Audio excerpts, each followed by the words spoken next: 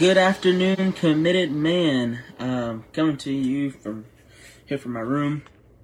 I really just want to speak quickly on something that the Lord has really been dropping in my spirit, dropping in my heart for these past couple of weeks.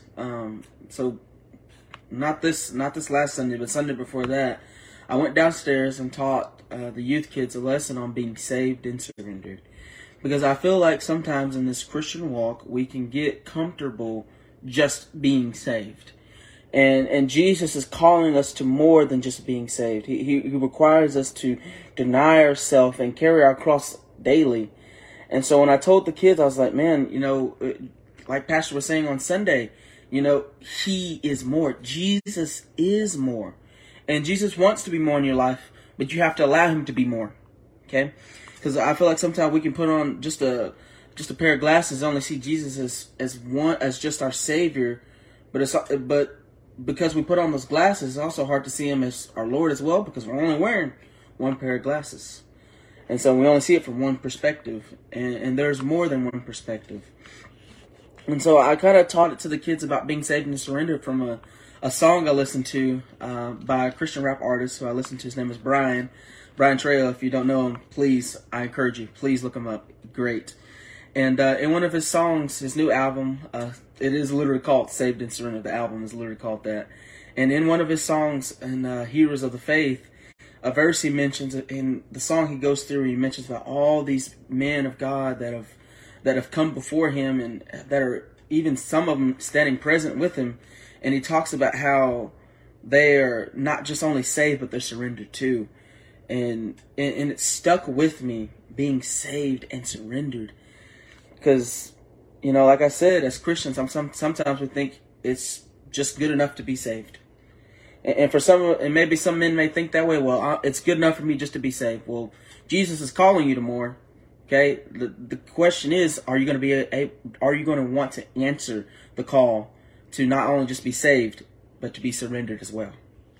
Okay, so I want to come to you from Ephesians chapter 4, verse 21 through 24. It says this. It says, when you heard about Christ and were taught in Him accordance with the truth that is in Jesus, you were taught with regard to your former way of life to put off your old self, which is being corrupted by its deceitful desires, to be made new in the attitude of your minds, and to put on the new self, created to be like God in true righteousness and in true holiness. Now, when I taught it to the kids, I put it into terms that they can understand. But because we are men, I want you to get this. Okay? That in verse 21 it says, when you heard about Christ and were taught with Him in accordance with the truth that is in Jesus Christ. You have to recognize that Jesus saved you because He is the truth, He is the way, and that He is the life. Okay? And we have to walk in what Jesus' words are saying and being obedient. It's kind of like, the craziest thing I see all the time is some people want to be a Christian without Christ, and that's just not how things work. That's not how it works. Okay? Verse 22, it says, you were taught with regard to your former way of life, talking about your old self, talking about your old way of living, your old way of doing things. Okay? Before you came to Christ with your old ways. Okay? But when you come to Jesus, as it continues to say, it says to put off your old self, which is being corrupted by its deceitful desires. Now, in terms of surrendering everything to Jesus and surrendering all of that to Him, okay, surrendering your old self, because your old self would want to do those sinful, desirable things, and instead of you indulging in them, okay, you chose to do it. Okay, you chose to indulge yourself in those things, and you wanted to do those things. Okay, but as it's saying here, when we were taught, heard the gospel for the first time, we were like, man, I've got to take off this old self, this old me that I'm wanting to hang on, knowing full well it's going to do is harm me, it's going to hurt me, and you just got to take it off, man. Take that old self off. Okay, that's the safe part. It's taking that old self off. Okay, that's the part that you've got to get through your minds is, I've got to take off this old self. And there's a reason why. The scripture tells it here. In verse 23, it says, to be made new in the attitude of your minds. Because when you heard the gospel, you were saved. And what happened is it changed your mind. It changed your attitude. It changed how you walked. It changed how you talked to people. It changed how you interacted with people. Okay? That's what the gospel did for not just me, but it did it for you as well. Okay? It made you new in the attitude of your minds. And verse 24, oh man, this is so good. It says, and to put on the new self, created to be like God in true righteousness and holiness. Okay? To put on the new self. Okay? I'm serious about this, man. Every single morning, you got to wake up and say, you know what? I got to leave my old self behind. I got to pick up and I got to put on this new self. Put on the person that God is calling me to. Put on the person that Jesus Christ is leading me to. And what I need to do is surrender to it. Because if you don't surrender, then you won't be able to put on your new self. Okay? And to put on the new self created to be like God in true righteousness and holiness. The righteousness is right standing with God. To be right standing with God. Man, that's the only way we're able to do that is because of Jesus Christ. Okay? And that holiness that it's talking about here. Okay? I feel like sometimes, man, I'm sorry if it steps on somebody's toes, but here's the facts. Some of us are trying to be holy without the Holy Spirit and wondering why it's not working. Okay? The Holy Spirit is literally set apart from all the evil spirits for a reason. Because the Holy Spirit is holy. Okay? Man, we can't be holy without the Holy Spirit. You can't be holy, okay, without God. That's just how it works.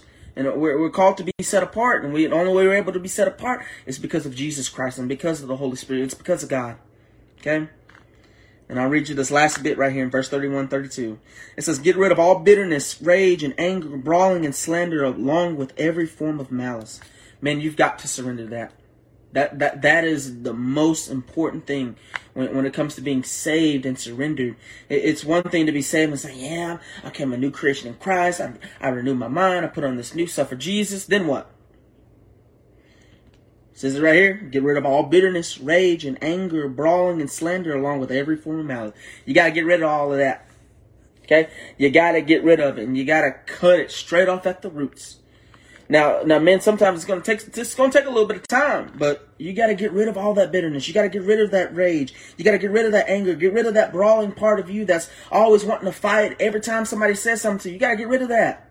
That's a part of being surrendering to Christ. That's a part of being surrendered. Okay? The other part of surrendering, I think this is the part that we tend to miss a lot of times. Be kind and compassionate to one another, forgiving each other, just as in Christ God forgave you. Okay? We got to be kind. We got to be compassionate. Okay? That's a part of the surrendering too. Okay? Surrendering is not just getting rid of all the things and not replacing. No, surrendering is getting rid of it. Okay? And then putting on that new self. Okay? Putting on this person right here. Be kind and compassionate.